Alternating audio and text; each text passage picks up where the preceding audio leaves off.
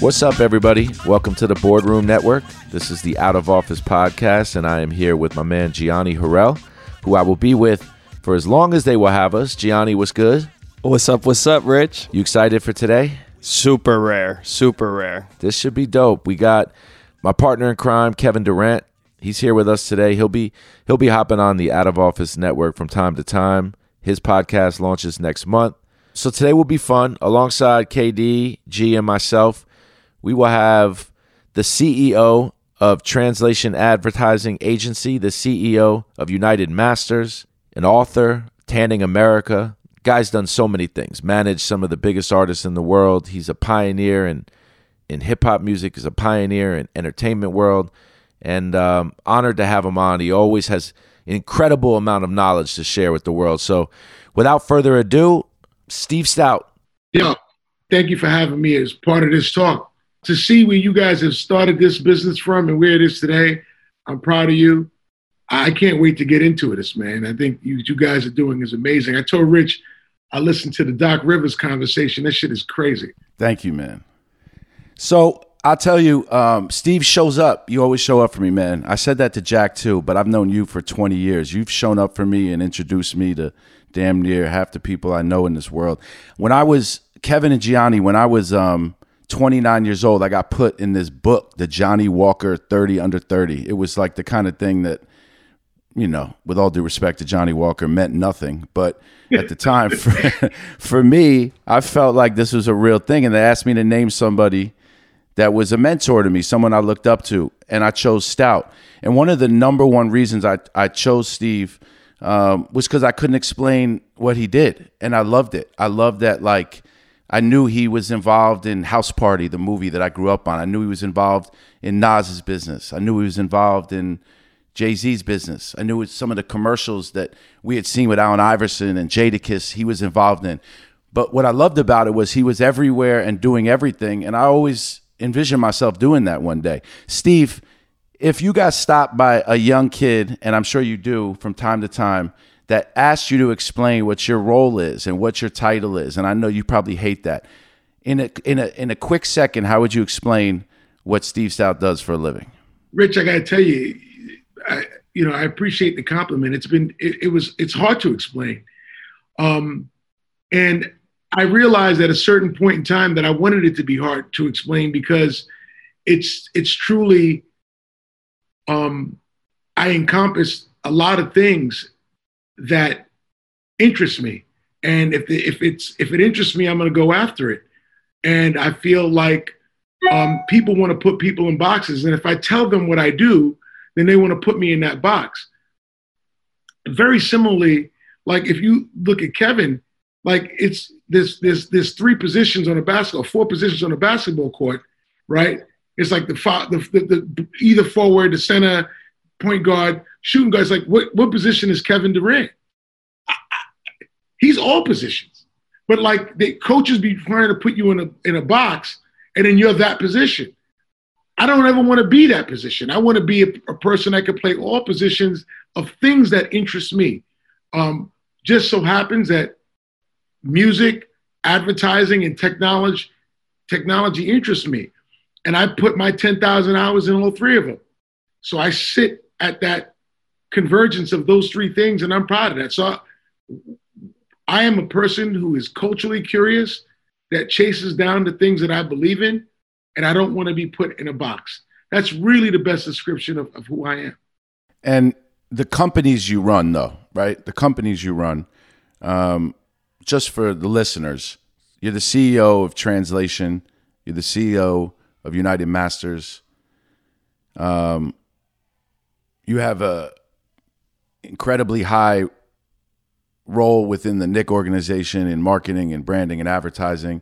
And I know that there's a million other things that you do. But you had to get good at something. And when you were coming up, just like when Kevin was coming up, it wasn't the idea of being 3 positions on the basketball court. It was setting out to do something and be someone and be accomplished in this world and be regarded. I guess I asked this to both you and Kevin, like, was there an inflection point in your teenage years where you realized that you had a mission in life, that what you were going to do for a living or what you were going to do in this world was going to mean something? Yeah.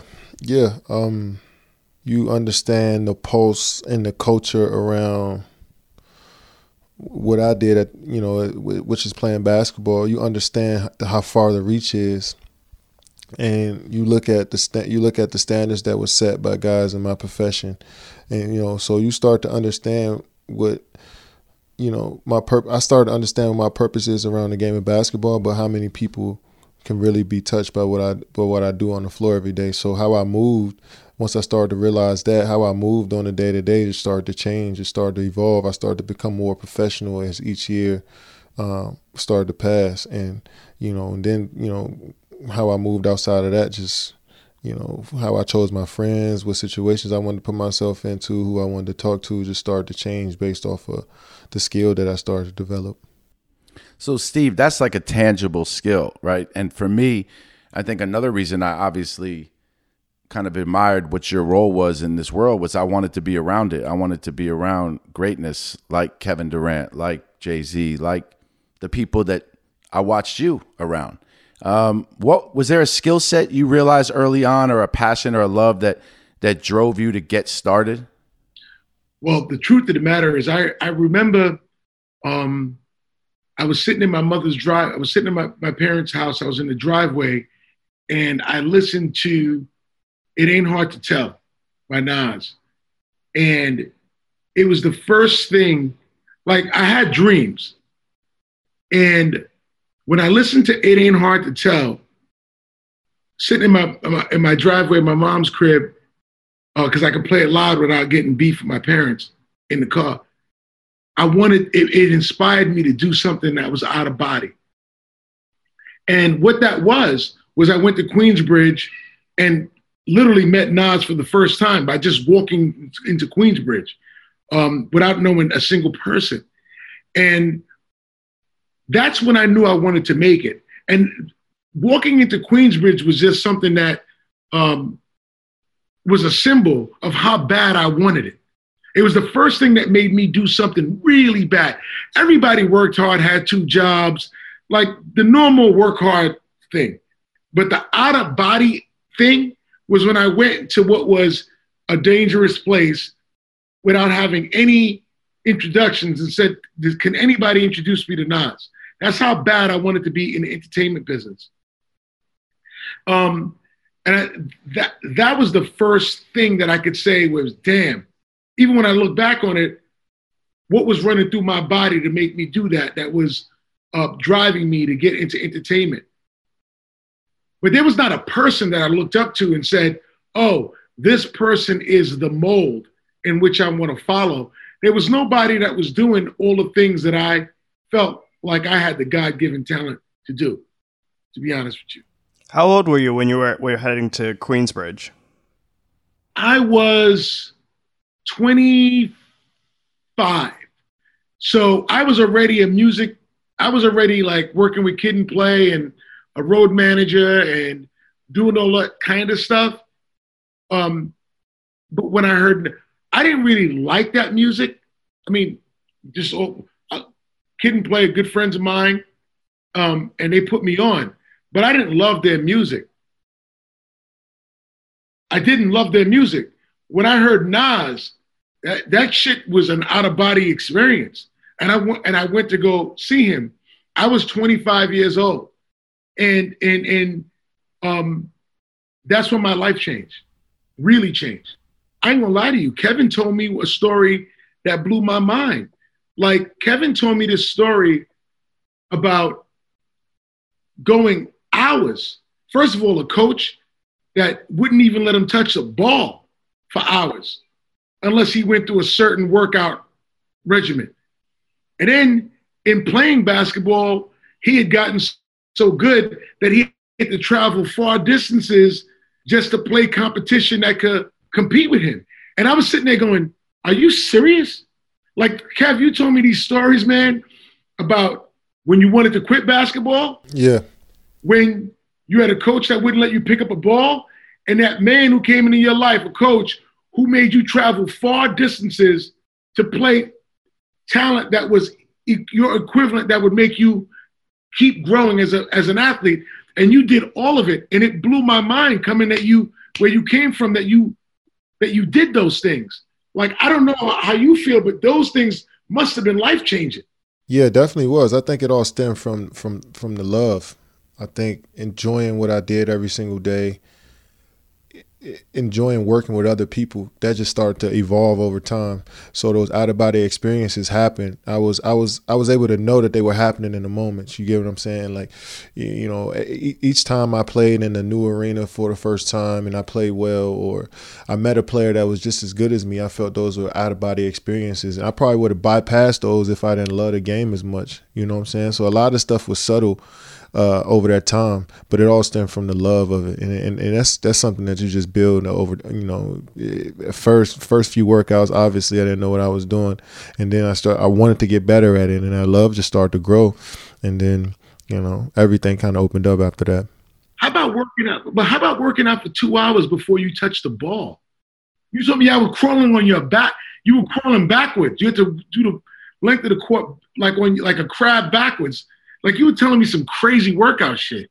Yeah, I mean, but shit, at that age, you thinking all of this, you know, you have to do all of it. You know, if somebody told me to do something out there on the basketball court, I wanted to be the best. You know, I wanted to be the best in the drills. I wanted my coaches to look at me, to not look at me and think I had any weaknesses. You know what I'm saying? So everything that they told me to do, I was just always ready to do it at an elite level. And some days were worse than others, obviously, just like any job, any skill you're trying to perfect. But at the end of it, it was like, this is going to make me who I want to be.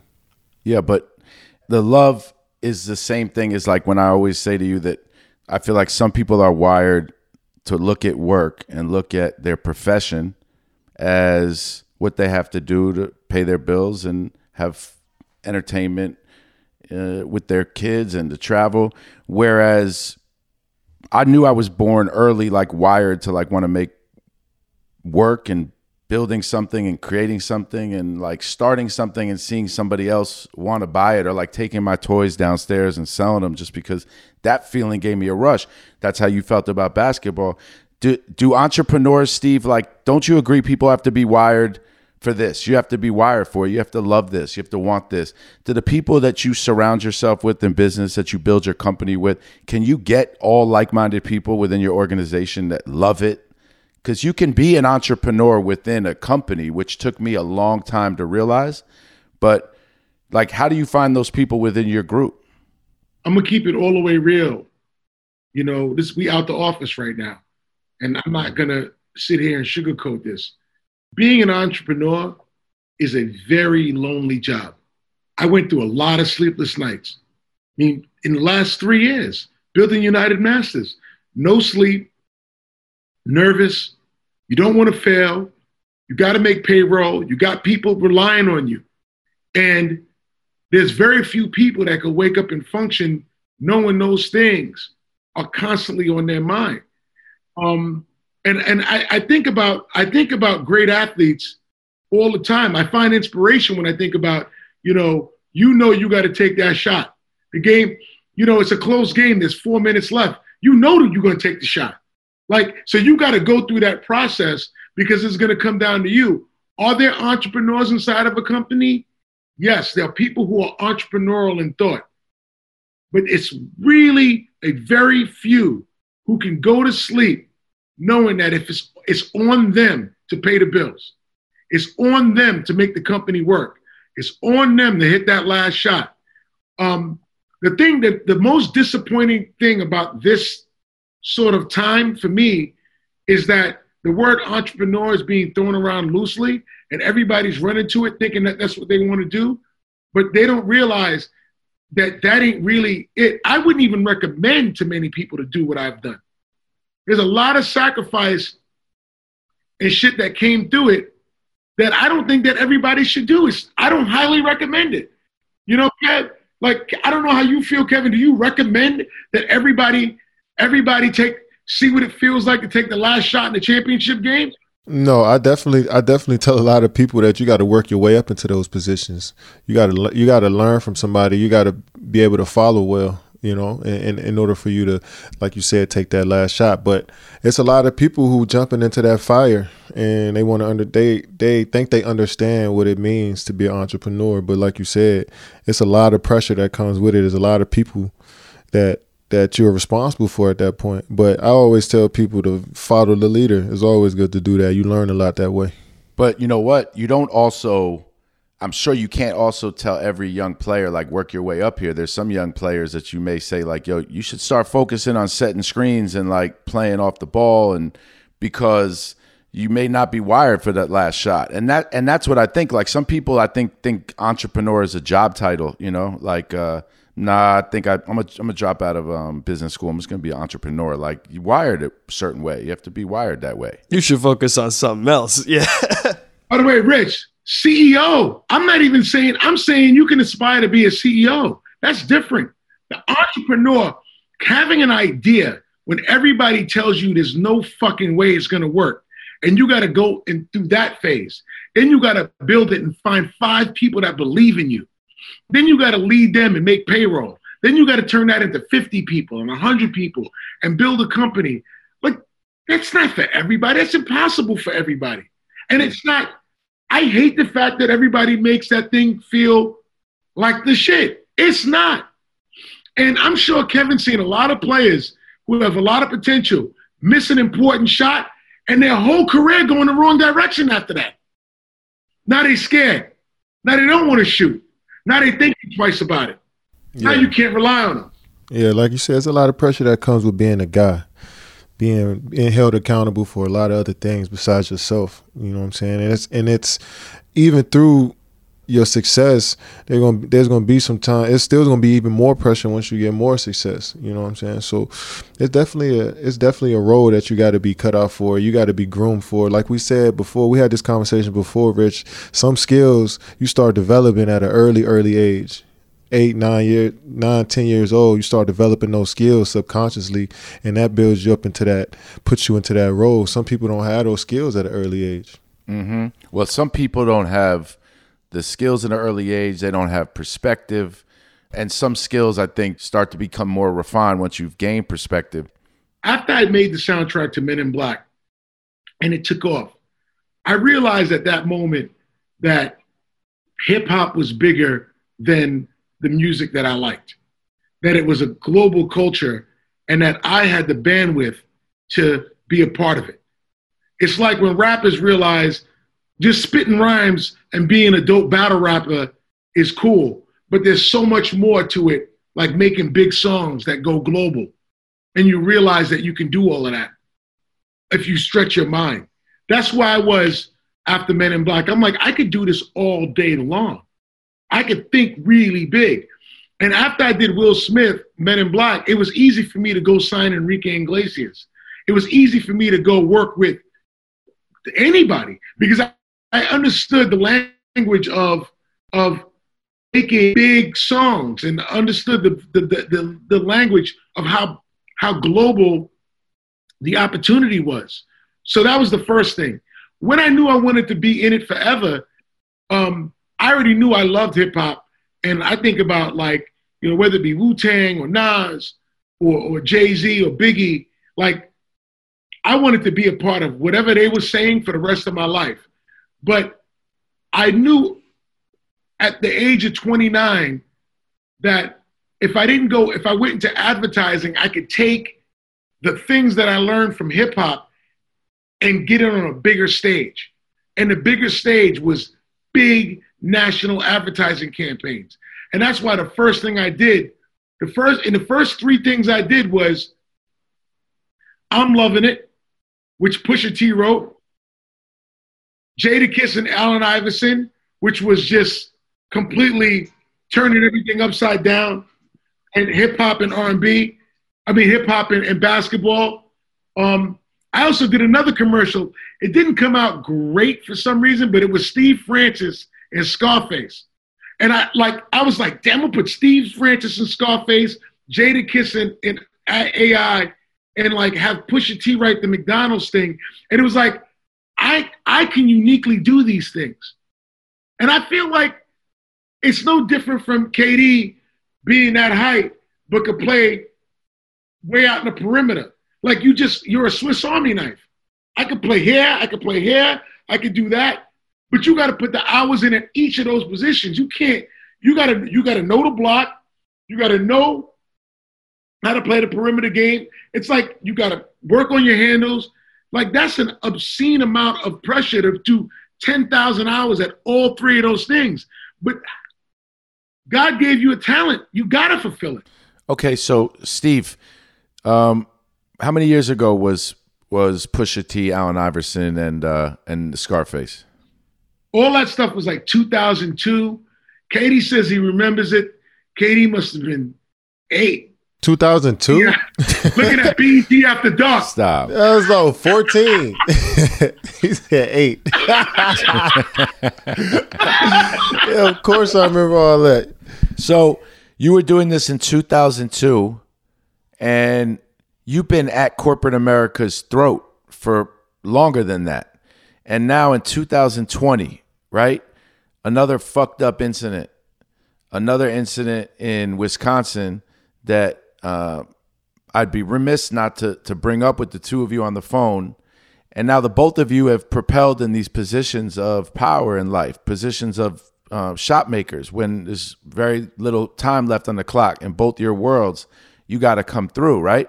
So, Steve, you've been at their throat, and now they're all making statements, and everyone's taking out a release saying that they stand behind Black Lives Matter. What does that mean when corporate America says that? I can tell you this, man. You know what, Kevin? I really need your point of view on this. First of all, I like the episode called Shot Makers. I think that's a dope. You said something that's like a dope name, Shot Makers.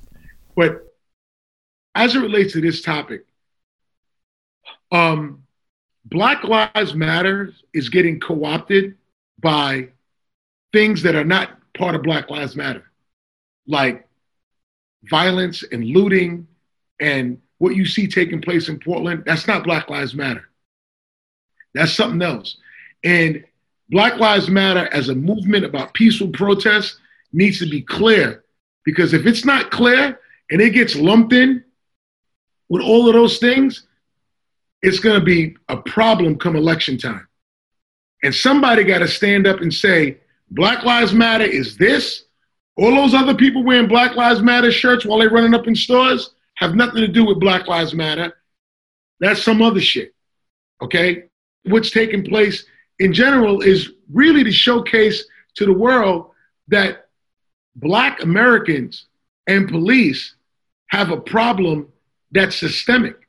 They don't treat Black men at all with the same precaution that they go through with white people. They shoot first and ask questions later. And the fact that there's cameras to show this to the world is no different. I mean, when Rodney King got his ass beat, everybody was in shock that took place. And now, 30 years later, whatever it is, 32 years later, you see the same thing taking place. And even in the environment when everybody's paying attention to this, it's still taking place. And that's why we need change in America, because the racism is at I don't think it's at its all-time high, but I think police brutality is absolutely at its all-time high because they're afraid. Yeah. And the line, like we've talked about, I think like people can't hide anymore if there's some positive that's come out of this moment. And I think a lot of positive has, but it's got to be in the follow through and the consistency. But that's what I mean, right? So you get a quote from a corporation, Steve, that you work with that says that they support this. And I see now that United Masters in the last 3 or 4 weeks has announced deals with some of the biggest corporations, ESPN, the NBA. What, as one of these leaders who's been doing this for 20 years, what are you saying to corporate America now who want to ask you how to draft a statement to support them? Man, first of all, I'm holding all of them, Rich, accountable. I'm coming out with 5 points that are very clear about how to fix this problem so that you can't say, we got to do better. No. We're going to show you what doing better. You got to hold yourself accountable to fixing this problem within your company, diversity issues, hiring issues, promotional issues, whatever it may be, with the same intent that you look at your profit and loss statements. That's the way you need to look at diversity in your company. The other thing I'm going to tell you, man, that's really screwed up is, like, when you look at diversity in America, in corporate America, you got to really exclude white women from it, not because they shouldn't be involved, because definitely women are getting the short end of the stick as well. But as soon as diversity became a big thing, companies started putting white women and putting them on the boards, and black women and black people was getting the short end of the stick because these companies would say, well, we gave a white woman a board seat. Isn't that diversity? Well, it is. But you know what?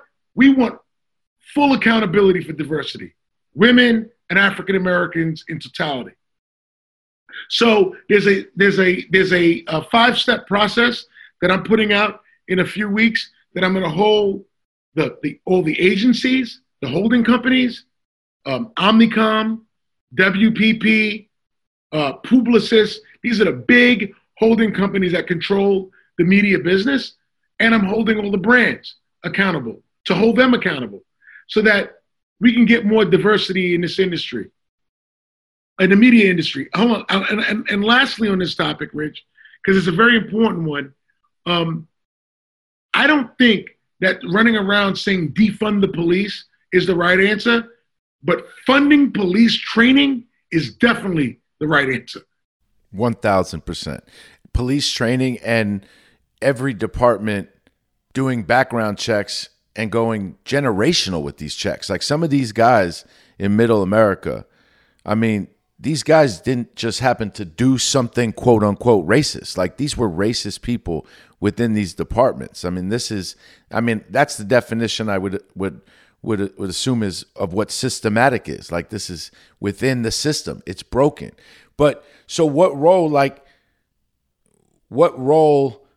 do you feel like athletes, for instance, who I think in the past people always reference Kareem Abdul-Jabbar, Muhammad Ali as some of the more outspoken athletes. Now I think it's the entire sports community, right? So what's the sports community's role as opposed to what you believe corporate America's role is? And have they already started doing it? Have they always been doing it?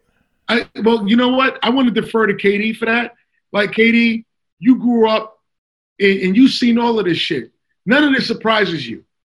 You've seen this all before. As an athlete, how do you feel your responsibility is this narrative? For one, I think we continue to, because we do a lot in our neighborhoods, we do a lot in the communities already.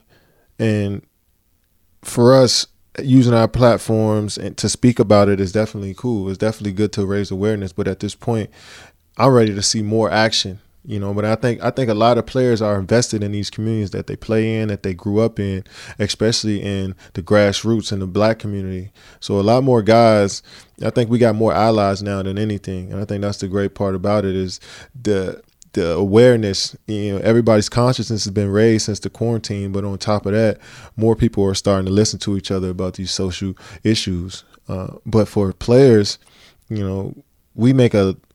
have a huge impact in these cities we play in, but by just playing on TV, by just being in the NBA. But once we really get down to the grassroots of these neighborhoods we've been in and really helping these people, really getting into the field and helping these people, I think we can make more change. But I think a lot of athletes and entertainers have definitely been giving back, especially with these foundations that they've been, putting together. Is it clear to everybody that Black Lives Matter as a movement is getting co-opted by all of this other stuff that's not necessarily good and nobody's saying anything and it's just being lumped in as one thing? Most definitely. It's definitely confusing trying to understand the Black Lives Matter movement. And like you said, the looting, the stealing, the violence, everything that comes with it. It just feels like, it just looks like when you group everybody into the Black Lives Matter, it's just you just don't understand what it's about, and then it feels like it's two separate movements. I think, Rich, if we do not make it clear that Black Lives Matter is about peaceful protest and moving African American initiatives forward. And that looting stuff and the anarchists and those things are separate.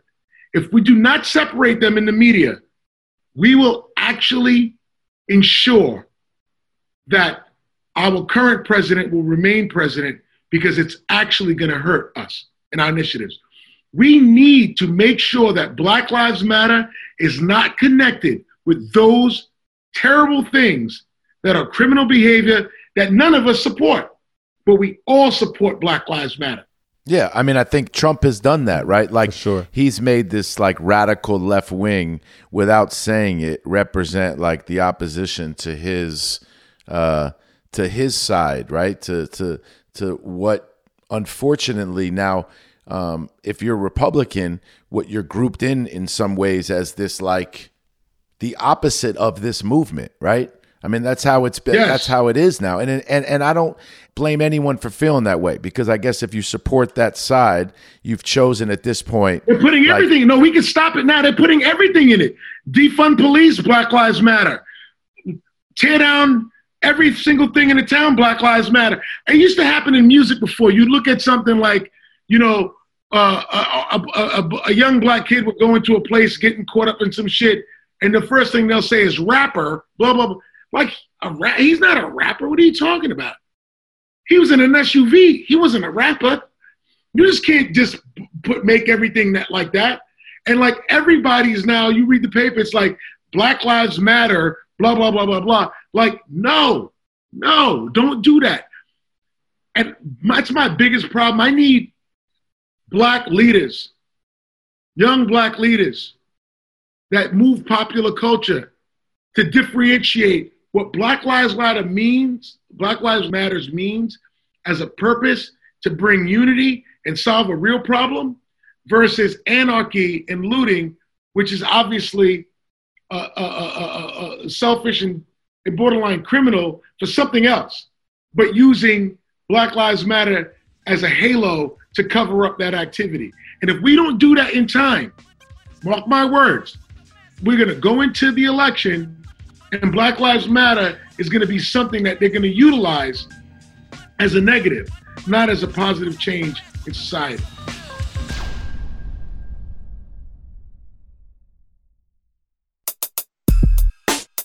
So I won't ask you to name the 5 principles. Well, you know what? Let me ask you first. I assume the answer is no, but can you tell me what these kind of 5 marching orders for corporate America is?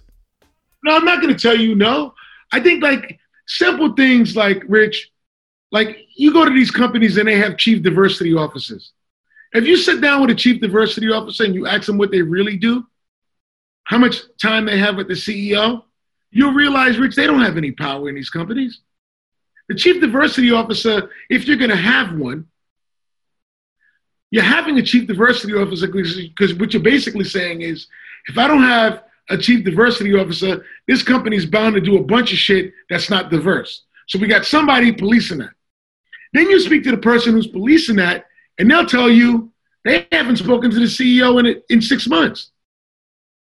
They don't have any P&L responsibility. In fact, what they have is a small budget to bring in speakers once a month, and they do something big around Black History Month. That ain't a chief diversity officer. A chief diversity officer needs to be accountable like your CFO for moving something and creating change.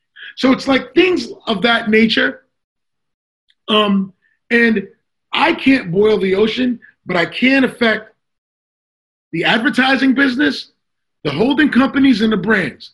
If I can affect the media business and I play that part, and you, Katie, you out there representing for sports, and then you have blah, blah, blah representing for this, then we all as a cooperative can help move this forward. I think that's the way. We don't have a Martin Luther King at this time, but what we do have is 35, 50, 60 leaders of individual disciplines who believe in moving something forward. So we don't have one leader that we march towards, but we definitely believe in values that we can affect. And if we affect that, check in with each other like this right here, then we will create change. And one of the things we got to do is not let these people run around and make Black Lives Matter look like some negative shit. It needs to be about a positive, peaceful protest that demands change. And I'll say, I think this is almost like what you just said. You have to make sure that the advertising industry and hip hop and your world, that you can affect change there. That's your part, right? And I think, Kevin, you've always said, in terms of the communities around the country that are underserved, that are lacking the minimum basic resources to survive, to have a chance, that all you can do is help your community, right? Like if everyone in the NBA, does what you've done in PG County, similarly, then you've got, 500 some odd players.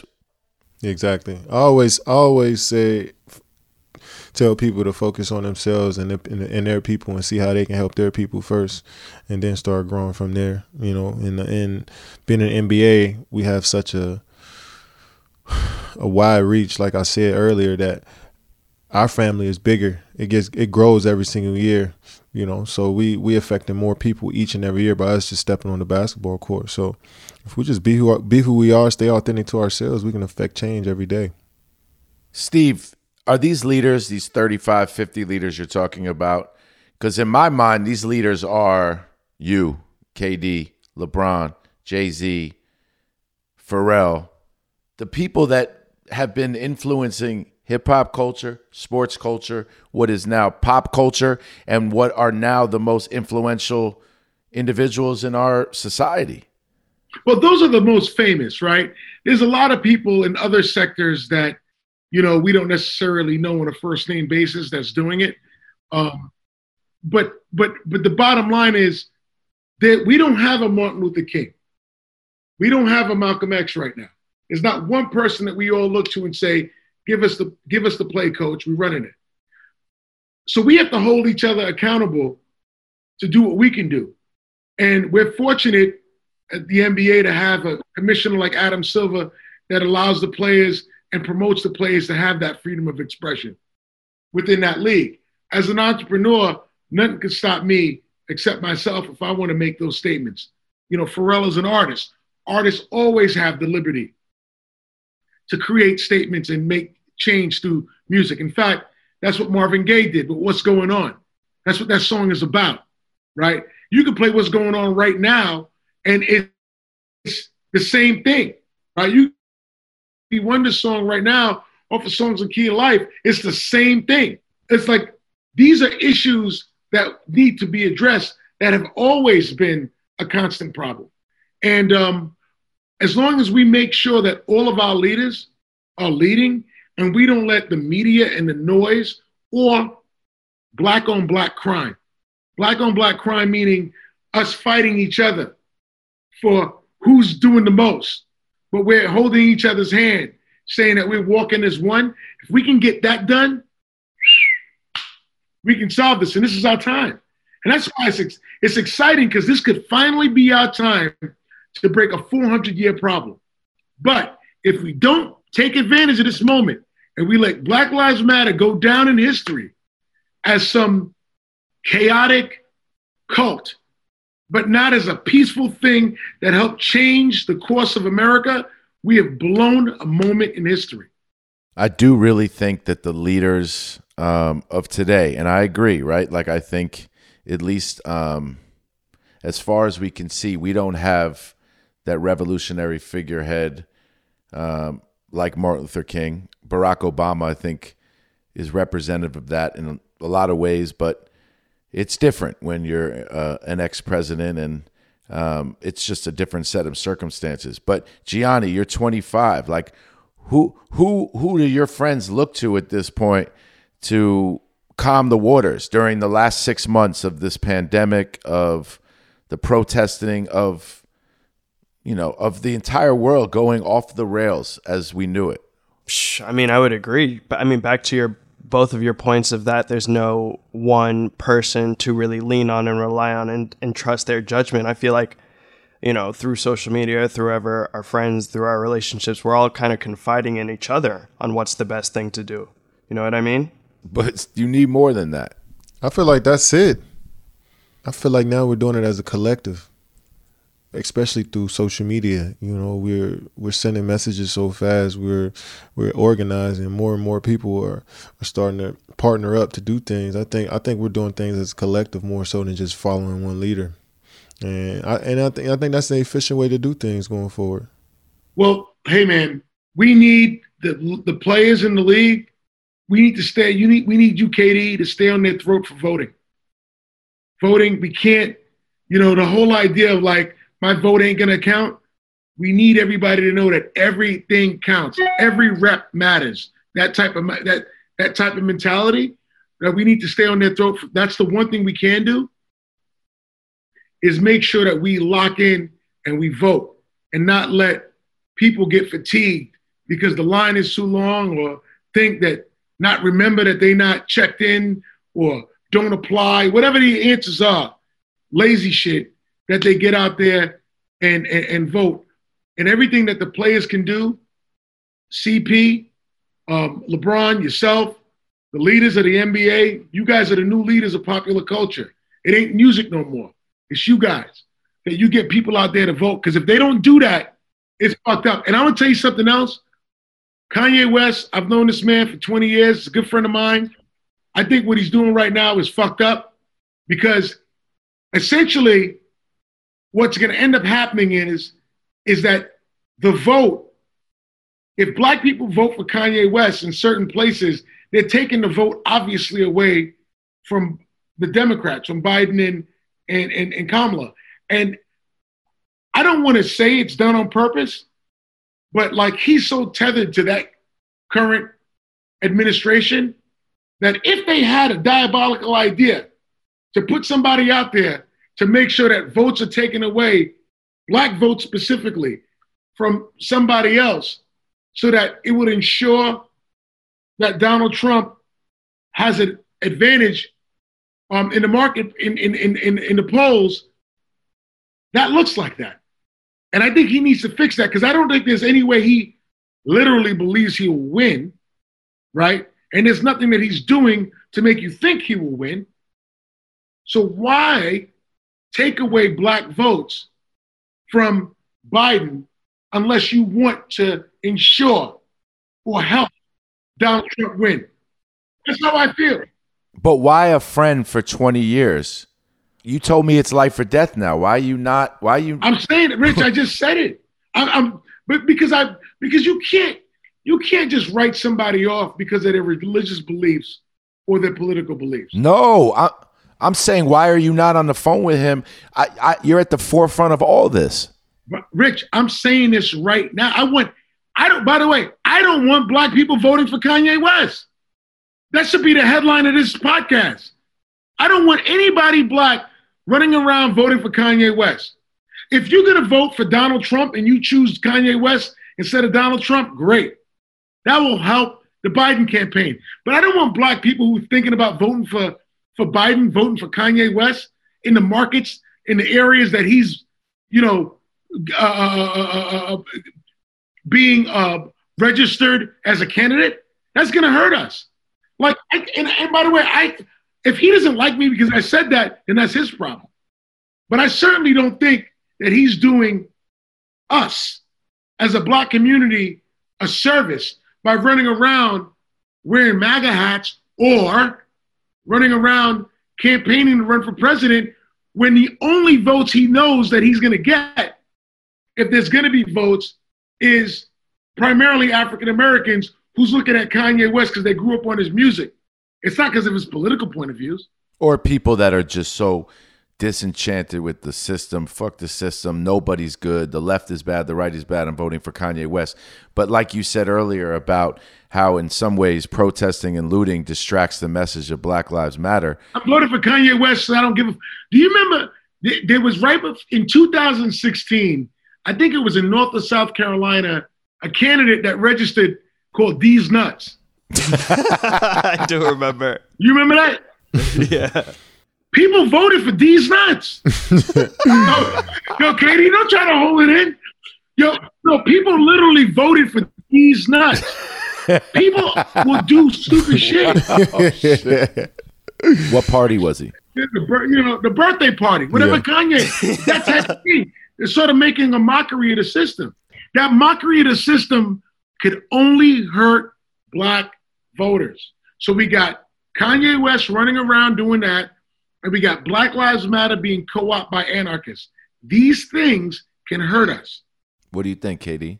In the United States, we got this tribalism that's just like next level, where soon as somebody say one thing that we enjoy and then one thing that we agree with, then we all gonna jump on board. That's how I feel like with the Democrats and the Republicans. It's just like everybody want to be a part of a group, so they jump into either one of those. And now he's right about that. I always felt like that. I always felt like, it's like saying, do you want to be down with the Bloods or the Crips? Exactly. Yeah. You should want to vote for somebody because of their values, not because of their party. Exactly. To add on to what you were saying, I feel like, everybody changes with the temperament of what's going on in the climate socially at that moment. So like in comparison to the Obama administration where they ran on hope, everybody's like, yes, hope. Americans can do whatever any American puts their mind to, right? And now Trump administration's like, only some Americans can do whatever they want to. Yeah. So now the whole country has that pathos. So I think the real goal, or what I hope for, is just a change in ethos in the country. Yeah, for sure. Right about that. Look, my point is to make sure that our agenda, we certainly have not, as African Americans, we've seen what took place in this country with the current administration, and there obviously needs to be a change. And Kevin, I'm not saying Biden is the perfect answer, but it's actually change. Just any kind of change. Anything but Trump. At least qualified change, right? Because Kanye West would be change. I'm saying qualified change. At least qualified change. They definitely, they definitely qualify. But my whole thing is, especially now with the climate, these last 4 or 5 months, like what is the black agenda? Since Joe Biden said, if you don't vote for him, you're not black. That's ridiculous. So what's the agenda? It's ridiculous. But what I do understand as a 43-year-old man with 2 young kids is that the country we're in with a pandemic, with the headline on the newspaper every day about another young black man being killed or crime sprees in New York City across the board, the world is fucked up right now. And leadership, as you know, leading teams to championships, and Steve, leadership in leading business and companies and movements, leadership at the top is broken. And I think you see that with Colin Powell and other Republicans that are saying right now it's not about policy. That's what I meant, right? That's what I mean. Hey, Rich, nobody qualified wants to go in politics. You see this in sports. You go baseball. Young, talented individual athletes want to go into basketball, right? Like that's what they want to do. They don't want to play baseball. There's a point in time where somebody is 10 years old, 6'1", 190 pounds, and built differently than their peers. And they can pick a sport. They're picking up a basketball right now. For whatever reasons, they're picking up a basketball. You're a leader. You know how to incentivize people. You know how to make people feel good. You know how to lead an organization. You're not choosing politics right now. And that's the problem with politics. There are no qualified folks. There are no people, there are very few qualified folks. Qualified leaders who decided, I'm going to leave the private sector and do something in politics because there's an urgency for my leadership. The attack, the publicity, the attack on you, the microscope you live under, the way the media is affecting politics, you might as well stay in the private sector and make a bag. Yeah. Is it worth it? Yeah. I mean, our most intelligent and our most sophisticated minds, for the most part, have never ventured into politics. Never. Not never. Not never. Now, there have been many times in history, people have left the private sector that were really smart and have run for politics. This day and age, of where the world is and the way media is, politics has become a reality show. You know, Fox is the highest rated primetime channel, period. Fox during primetime is the highest rated show on television, period. Fox News? Yeah. Highest rated in primetime, period.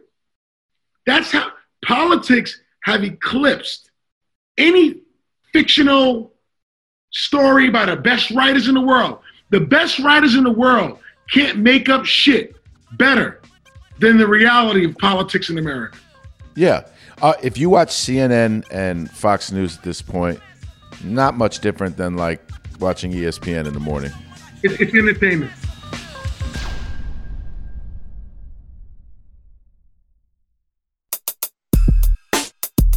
Let's pivot to entertainment. Let's pivot to the Nas album. Let's. I was listening to it and I had to pull back because I love it so much. I'm like, oh, that's just me personally. And I started getting the messages like, yo, he delivered one. Meek hit me. LeBron hit me. You start seeing it everywhere. Like, yo, this guy, people who I didn't even know were Nas fans were coming out like, yo, he delivered one. A real one at the right time. Katie, I don't even know if you listened to it yet. Yeah, I definitely took it in. You took it to the lab? I definitely took it in, yeah, for sure. But Nas is an acquired taste. He's like a poet. Like, it's like a certain sound I feel like Nas is just perfect over. And I felt like he found it more in this album than he did in his previous joints. And the features he had on there was fire too. So it was a good project. It was a good body of work, and it was definitely needed at this point because in the quarantine, it's like certain shit I don't want to hear no more. You know what I'm saying? When I can't go to the club, I can't go out to a bar. It's certain shit I don't want to hear. You know, so Nas coming in and talking with some substance, it was definitely needed at this point. KD, I could talk to KD about music all day long because KD on the low is an A&R. You love independent artists. By the way, you were the first person to tell me about Pop Smoke. Really? You was on Pop Smoke early. Yeah, I mean, I felt like I was on Pop Smoke just around the time everybody else was. But you was a little late. Okay. You gonna shit on me on your podcast? You know how we go, dog. Nah, but Steve, I want to ask you a question. To his point about music when you're not in the club, not being the same, not being able to consume. What guys now, what young generation, and I'm not talking Kendrick, Cole, Travis, right now, you've been in the studio and worked with every superstar in this genre. Who has something right now? This kid, Toby. There's an artist, this kid, I always mess up his last name and he gets pissed at me. Oh, you talking about Nwigwe? Yes, right. Toby Nwigwe. Fire right now. Yeah, he fire. Going through the pandemic, like every week, it's almost like scriptures. He been doing this for the last 3 years though. The same rollouts, the same cadence. Like, see, there goes KD on his A&R shit. He knows all this. Instagram got all these music pages. Go check them out because they posting shit all the time. So I mean, I'm always on the gram. That guy right there is going through it and going. He was on the cover of the art section of the New York Times 2 weeks ago. He's gone. Yeah. He happens to be with United Masters, but he's fire. I think Nas, Ultra Black, I think that's dope. Like, by the way, what's his name? The Baby record. Lil Baby song. Obviously, Black and White went like crazy, and he touched on it. You know, people want a little bit of Public Enemy right now. There is no Public Enemy, like a group that's invested in this movement. But people clearly don't want to, there's no club to go to. So you want to hear something that's entertaining and educating you on the issue simultaneously. And I think that Little Baby got it off. Nas's album got it off. And Toby's putting out scriptures like that every week. That's my opinion. Gianni, who's that dude right now in your world? To me, I mean, I'm probably really alone on this, and this is a late project too, but I'm just a big Baby Keem fan. So I'm ready for his next tape, just to be honest. That's an underrated name to throw out there. Because not a lot of people have heard of Baby Keem. I think he's the next one up. So Nas, Jay-Z, Mary J. Blige, LeBron James, KD, just 5 of these global superstars that you've worked with that are friends of yours. What do you see in some of these kind of great ones? And let me add some other people into that. Ben Horowitz, Bob Iger, because it's not just athletes and entertainers.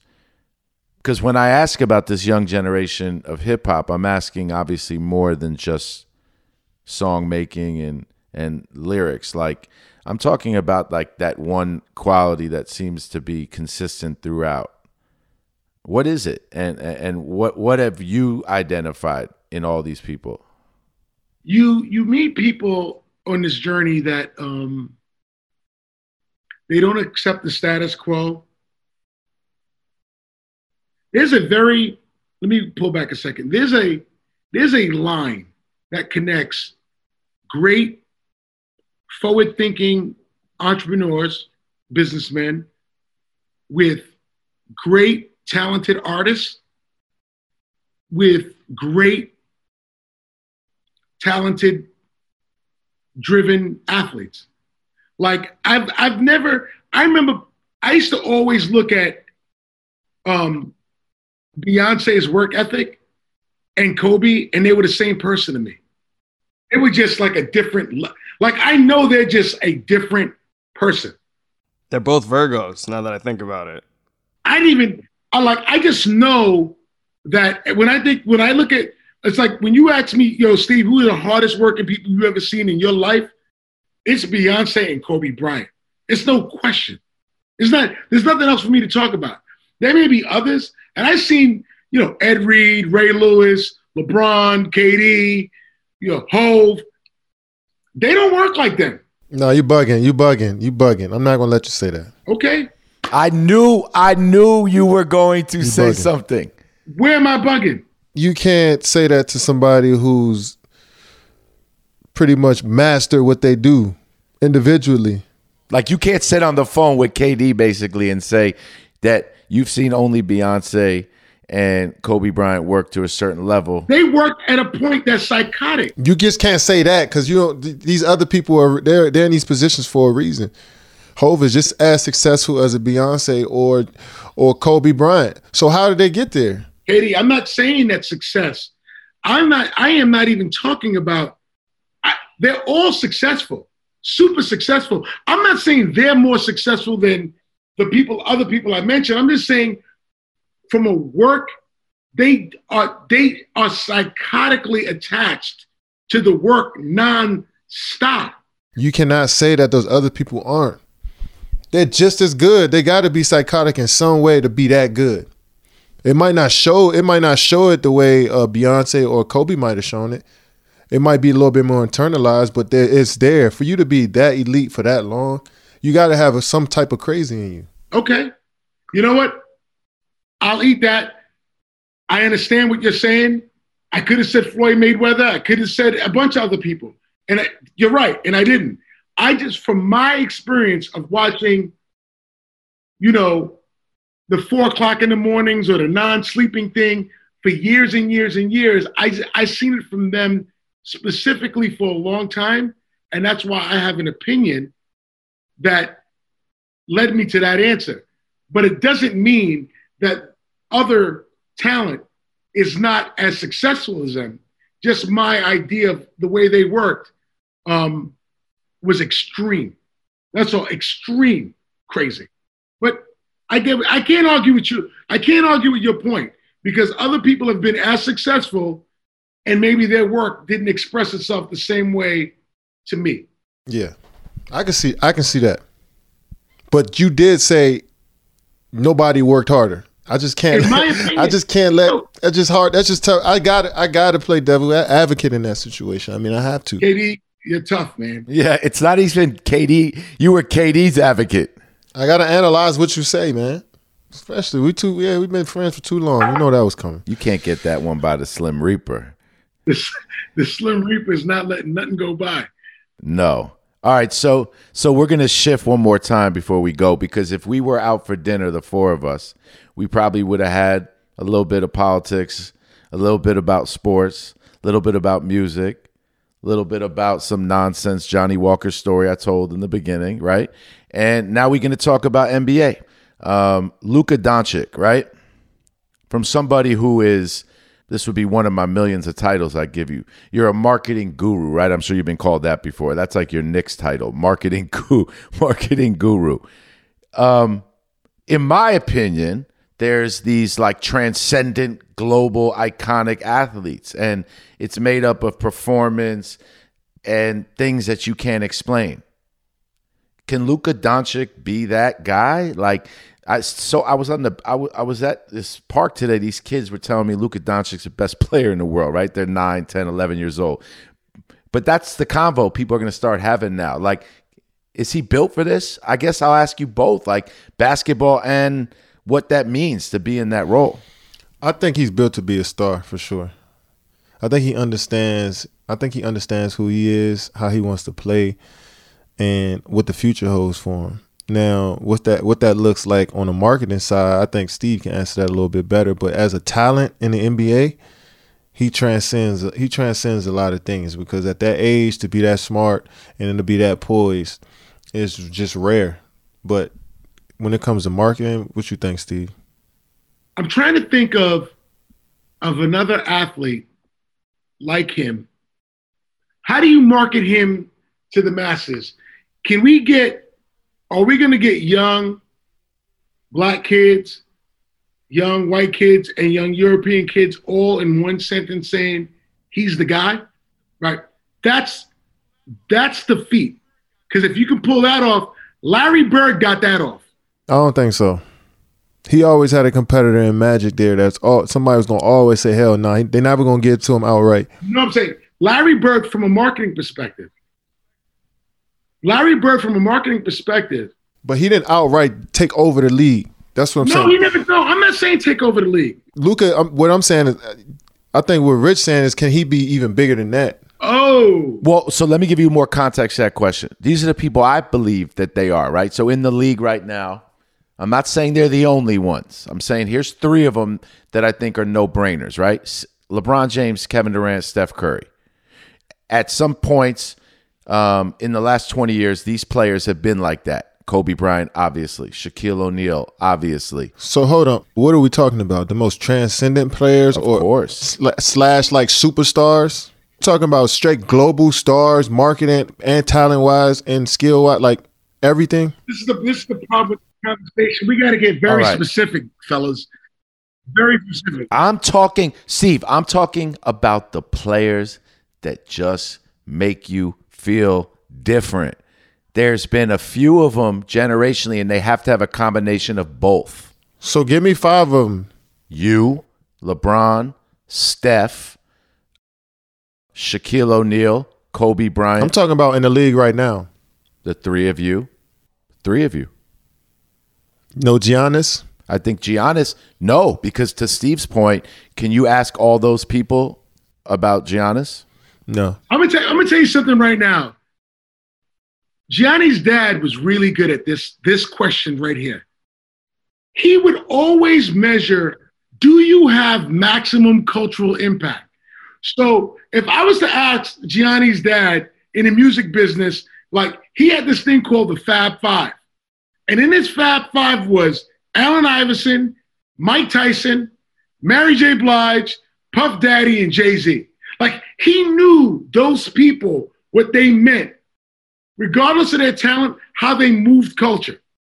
So when you take that idea, which is the idea as my North Star looking at things, I look at KD, I look at LeBron, I look at D-Lo coming up right now. Who? Damian Lillard coming up. Oh, I just said D-Lo. I was about to say who? Oh, yeah. Damian Lillard has that cultural impact. That's what I'm saying. That cultural impact right now. So I look at that thing, and you need to have that cultural impact plus be a baller. Okay? And so my question is always, where Larry Bird got his toe in the cultural impact factor at that time, can Luka get that? That to me, that's the only thing I'm trying to figure out right now. Like, can he get that? Is his game going to give him that? the type of game he plays. Steph Curry, to me, great basketball player, 3 years of that, not a career of that. You got to do that for a long period of time. That's not something that you could do, but you got to do that over a long period of time. If you would have asked me about the cultural impact of Steph Curry and AI, I'm picking AI. It's just but that's different. Totally different things. Yeah. That's all I'm saying. So Rich, I'm saying all that to say that your question about basketball players on the court and marketing are completely two different things, honestly, as they create something in the marketplace. So do you think with Luka signing with Jordan, that'll hurt his marketability a bit? If he had his own shoe at Nike or Adidas, for example, would that help more so than him being just another athlete in Jordan? Because our shoes stretches across the world, and our brands with these companies stretches across the world, along with what we do on the court. So you think that might have an impact? He signed with Jordan. You think that will have an impact, Rich? Well, I want to say one thing to your question about the sneakers. That's why Kyrie lives in this zone. It's why Kyrie lives in a insanely culturally relevant zone because of a certain je ne sais quoi, as they say.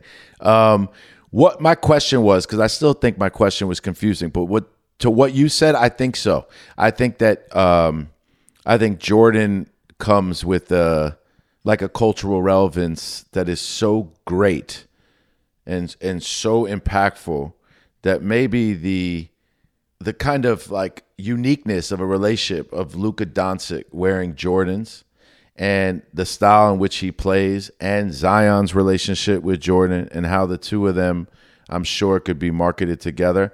I think it's actually a really good spot for him because where was the room for him at Nike with Greek Freak, you, Kyrie, LeBron right now, you know?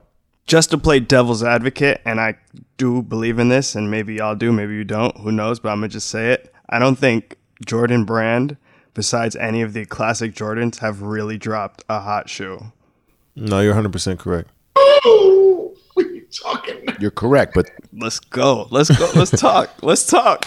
Wait. But Gianni, you can't just throw away, like, aside from the old ones. Like, that's all you need. You know what I'm saying? Like, the old ones, he had, like, you know, Jordan had 85 Illmatics, yeah, you know, in the sneaker world. So it doesn't matter. But that's probably why anything outside of the retros won't never sell as much as his old shit, because it was it meant so much to the cultures, sneakers and sports and entertainment, his shoes. This is very simple. What number Jordans are they up to right now, Rich? I think it's about 176 now. And I'm not even talking about the new Jordans they're releasing. I'm talking like the Chris Paul Jordan collab or the Derek Jeter Jordan collab or any of these other players that are signed to Jordan. Signature shoes outside of retros, they never really hit. That's the Melo may have had one or two joints, but outside of that, it's all only been a retro business. Yep. The real key why you know that, just as a marketing person, is that's why they brought Virgil in. Yeah. They knew that. So the bottom line is Luka Doncic, to me, is a fucking problem. A problem. And I think that he's a problem. I think when I saw the reaction that the world had to his game yesterday, like, look, Donovan Mitchell scored 51 later on in the night. And I think that's part of what I'm asking is, like, people are gravitating towards his style of play and his kind of intangible that I think puts him in a position potentially to be one of these new players that we put in these conversations. Well, if you're looking at if you didn't know their stories and you just watched last night, you would say Donovan Mitchell is on that level too, the way he playing. For sure. Because his game, his aesthetic is something that I feel would resonate with kids all around the world. How he plays, his athleticism, his enthusiasm for the game, his story, how he came up. I think it's a lot of guys in the league going forward that can potentially be signature athletes that right now a lot of people don't know of. Like Donovan Mitchell. How about Jamal Murray? Jamal Murray. It's going to be the Michael Porters down the line. It's going to be the Jason Tatums that's going now, because it's so easy to become a globe, just become seen, just to get just for somebody across the world to see you one time. It's so easy now, you know what I'm saying? So it's going to be a lot of these. It's going to be a lot of signature athletes, I think, going forward. Signature businesses going forward, whether it's with Nike, Leading, Anta. But it's going to be more and more individual brands and around the NBA as we move forward. Steve, I know I said I was going to let you go after this, but United Masters, right?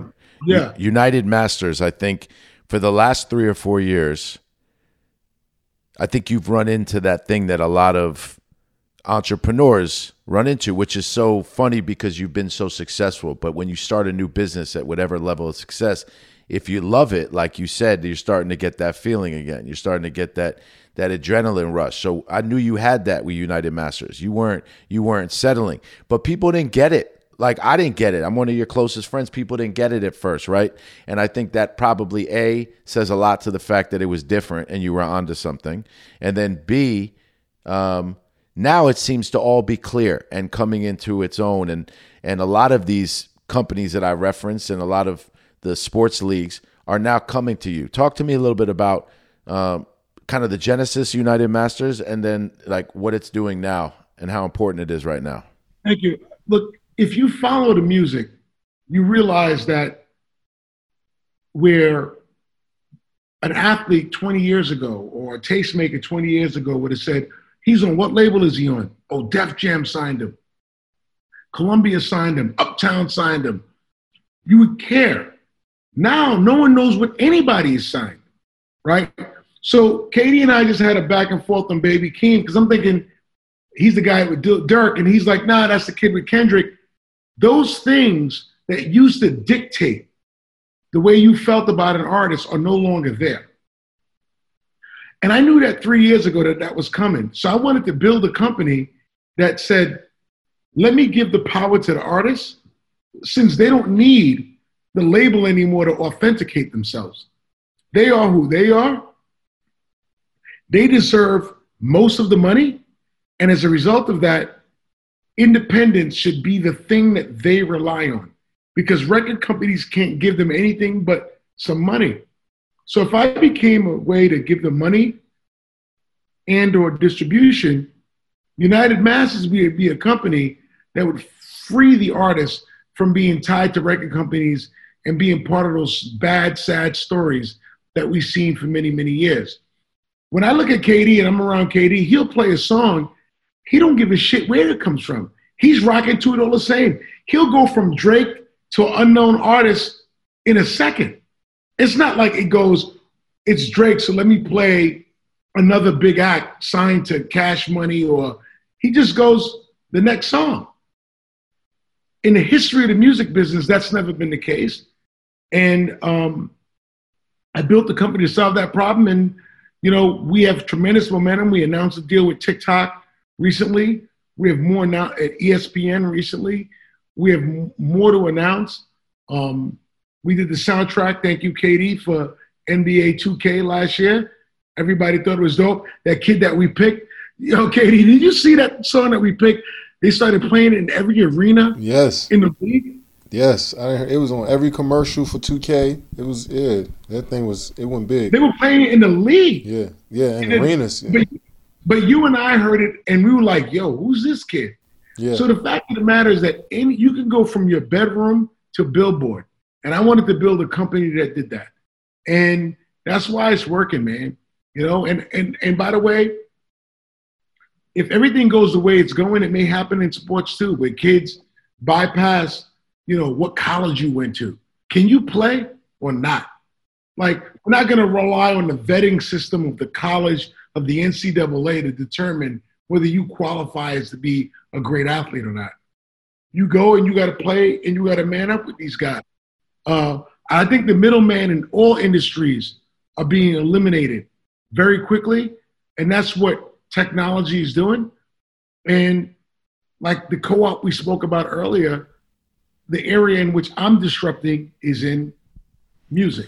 Well, I'll tell you, bro, 43 now, so at 29 years old, I said that you were somebody I looked up to.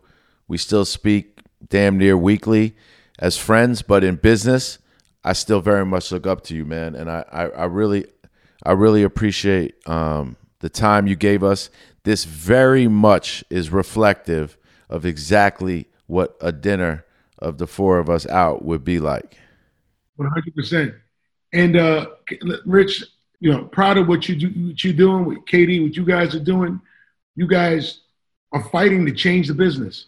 You guys are giving athletes a much bigger voice, creating platforms, and that's what you're supposed to do with the privilege you got, is to go for more, not just settle and do what everybody else did before you, but move the ball forward. That's what being greater and growing is all about. On one side, and Gianni, your dad was one of the first people to give me confidence to let me know I could do it. Your dad knew very early that I was somebody that could make it happen. He told me that.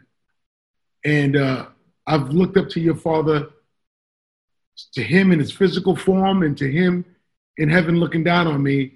And part of what I'm going to do is finish the job in the same spirit in which he wanted me to. That's how much I respect your dad. Hell yeah, man. Thank you. All right, guys. Appreciate we took this all the way out the office tonight. All right, man. Great episode. All right, fellas.